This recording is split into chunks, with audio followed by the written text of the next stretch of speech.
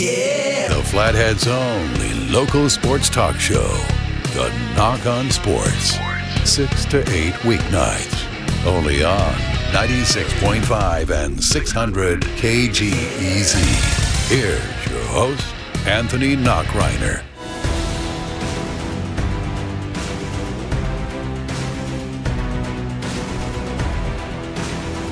The Big Sky Conference tournament is going on in Boise, Idaho, as the Montana Grizzlies got a win earlier today. The Montana State Bobcats advanced yesterday. Unfortunately for the Lady Griz, their season is done. But joining me right now to break it all down is Colter Nuanez, host of Nuanez Now on ESPN Missoula, as well as owner and operator of Skyline SportsMT.com. Colter, it's great to chat with you, man. I hope you're doing well down there in Boise. Probably going to be getting some of that natural sound, as we like to say in the radio biz here, Anthony, because the starting lineups for the first women's basketball semifinal about to be announced. But it's good to be back in Boise. Good to be covering some postseason basketball, and good to be talking to you, so thanks for having me. Well, Colter, first off, man, just give me your thoughts, because it was around this time when this tournament got shut down this time last year. What's it like being back? And obviously, we're still kind of dealing with a pandemic, but it feels like this thing's going to keep going. Yeah, I mean, I think that there's no real other option. I mean, we could get into the bad parts of college basketball, but the fact of the matter is that the NCAA tournament must happen, because if the NCAA tournament does not happen, I believe that a good majority of the college sports that we all enjoy, particularly the non-revenue sports, will no longer exist. And so we have done everything possible in our power to get to this point. It's been a hellacious season filled with cancellations and all sorts of crazy rules and protocols and travel and all that stuff. But at the end of the day, here we are in the postseason, and I mean, we're almost done with the women's tournament already. We're already in the Final Four of that, so we'll have an NCAA tournament representative here in less than 48 hours, and the men's tournament seems to be going pretty well as well. So I think that, it is weird being back here sort of in ground zero, but I'm really happy to be back, and I think the Big Sky is determined to send a pair of teams to the respective NCAA tournaments, and I fully expect that to happen. Colter, let me get your thoughts as Montana defeated Idaho earlier today, 69-64. At one point, Montana was in firm control of this one, but Idaho made a game of it late. What did you take away from the Griz win as they win here on day number one? I mean, honestly, it was the exact same script that Montana's played over and over and over and over and over and over again this year. It's been unbelievable how they played almost the exact same game almost every single time out. Pretty much the only conference games they played this year that weren't from the same script were when they got whipped by Eastern Washington twice, and when they split with Weber State, and they dictated the Weber State game the first time and then gave up 91 points in the second one. So other than that, it's been Montana will play a back-and-forth game. They'll take a lead in the second half, and then they won't make a shot for 5 to 8 minutes. And then it'll come down to the final possession. And a couple times they pulled out wins like they did against Idaho State a couple weekends ago. And a lot of times they've come out with losses like they did in the final seconds against Northern Colorado, against Northern Arizona, a couple one-point losses to Southern Utah. So this was the exact same thing. The Griz were up 15 with about 8 minutes to go. They did not make a shot for the entire rest of the game, but they were able to convert 10 free throws to keep Idaho at bay, and now they're into the quarterfinals. So I know we're going to get to the upcoming matchup, but pretty intriguing now, because the one matchup that I think Montana wanted in this tournament was to play Weber State. So they've always had Weber State's number when it comes to this tournament, and so we'll see how that plays out tomorrow. But regardless, I know the Vandals were only a one-win team. They were the 11th seed. But for this young Montana squad, I mean, every single guy that played in this game today, that was their first conference tournament game except for Mac Anderson. So they got a squad full of guys that have never been here before. So I know it was not pretty, but Montana moving on, I think that's something that you can definitely build upon, and we'll see now maybe if the Grizzlies can make a run. Well, here's the thing, Colter, and let's go ahead and dive into that game against Weber State, because as you mentioned, they split earlier. As you kind of alluded to, it's a matchup that seems favorable to them. So let me get your thoughts. Do you think they can get a win against Weber State tomorrow? And at the same time, what do you constitute as a successful tournament for Montana? Obviously, we know that the usual standards are winning the conference tournament, but with such a young team, that seems like a daunting task, especially with having to win 4 games in 4 days. What kind of constitutes as a win in your mind for the Grizzlies? Well, as far as the Weber State question goes, it just depends on how much you think history and recent history influences what's going to happen tomorrow. Weber State the thorn in their side for the duration of Randy Ray's otherwise outstanding tenure at Weber has been Montana.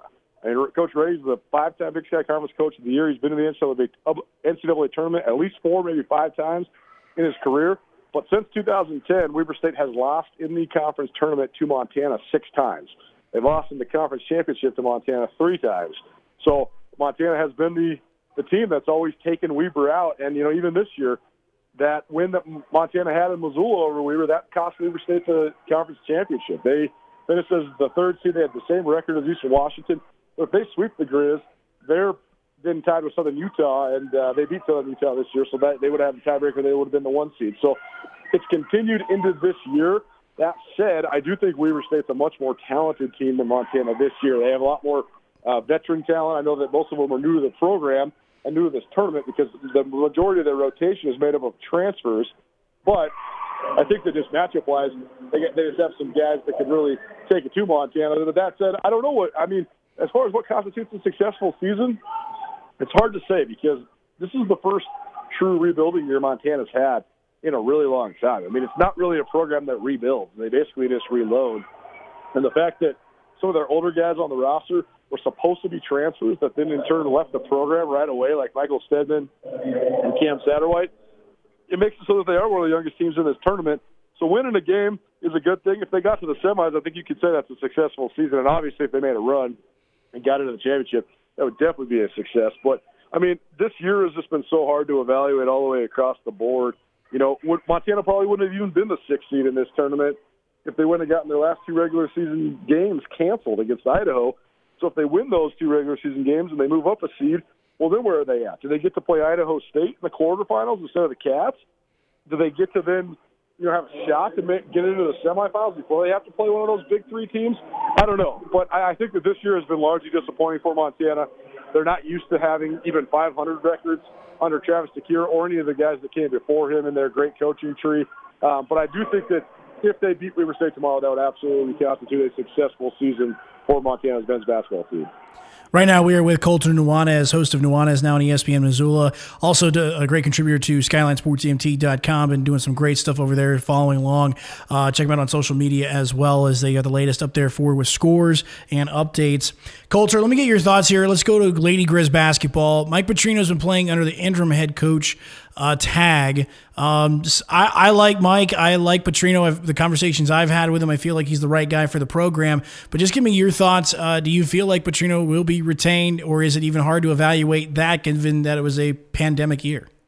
We could go on for hours about this topic. This is about as juicy and multi-layered as it gets in the Montana sports scene. But I guess let's say it like this. On one hand, I've been covering Lady Griz basketball for 16 years. That's the worst loss in the history of the program. Sacramento State is number 339 in RPI. That's a 2-win team that got swept by the only other team that's in the RPIs of 330s. They got swept by Weber State, who was just awful, and they got swept by them. So that's a terrible loss for Montana, no question about it.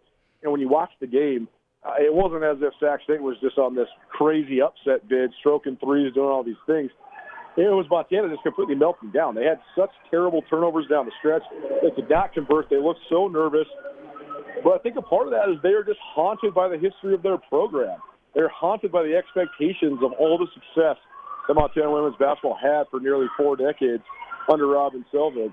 And until they get over that, I don't think it matters who the coach is. I think they need to move beyond the past and get into the future, because the tradition and the history is something you can certainly build on. It's a huge advantage for Montana in a lot of different ways, but you can't let it completely overwhelm you when you get into these big games, because that's been the MO of the program for 5 years now. When they get into big games, they completely melt down and they can't get it done. So then you ask me if Petrino is the guy. Man, I think that he and his staff got among the most raw deals I've ever seen.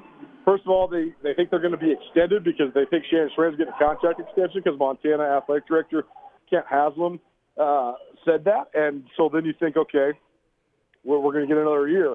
Well, then about a month later, Schrader's not re-signed. She doesn't get her contract extension. And now all of a sudden you're sitting there thinking, oh, but now we need to look for a new job. And then because of a university-wide hiring freeze, they asked Petrino if he'd be the interim. At the time he took over the team, they had 6 players on their roster because they had so many transfers and plus the graduation of several seniors. And so, I mean, it's a terrible spot to be in for them. And so I think that, if you would have asked me back in May what I thought the Lady Griz were going to do, I would have told you I thought they were going to have one of the worst seasons in program history. So on that note, maybe the fact that they did get up to the 6th spot means that they did well. They overachieved, so maybe that's a good thing for Mike Petrino. But on the other hand, I think that they have several of the best players in the Big Sky Conference, and I think that they should be a lot more competitive than they are. And so it's tough. I think that they're going to do a national search. I think Mike Petrino will definitely be in the mix to be the next Lady Griz head coach. But I'm still undetermined on whether he's the guy to lead the program or not. I agree with you. I like Coach Petrino. I think that he's a good guy. I like talking to him. I think he understands what it's all about. But you just have to wonder. I think that Montana might just need a fresh start so that they can get into the future and get beyond the past, because you're not replacing Robin Selvig. He's not coming back. So you have to figure out a way to embrace everything that he built, but not have it be this overwhelming narrative that makes you then melt down mentally in big games.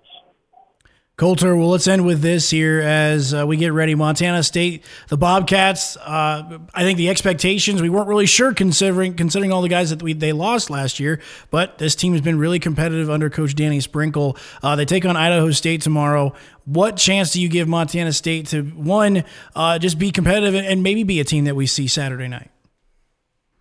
Well, I think the Cats have a good matchup in Idaho State because they play contrasting styles. Idaho State likes to play slow. They like to play defensive basketball. They like to out-rebound you. I think if Montana State can step up, particularly Jabril Bello, if he can help Montana State hang on the glass particularly, that would be a huge factor for MSU. I think when Montana State's best guys are at their best, when Xavier Bishop, Amin Adamu, and Jabril Bello are at their best, it's one of the best trios in the league. If those guys can all play well simultaneously, they can definitely make a run. I mean, they're a team that has crazy athleticism in the backcourt. That's probably the fastest and most athletic backcourt in the Big Sky. So if those guys get it cranked up and they get it going, they can definitely compete.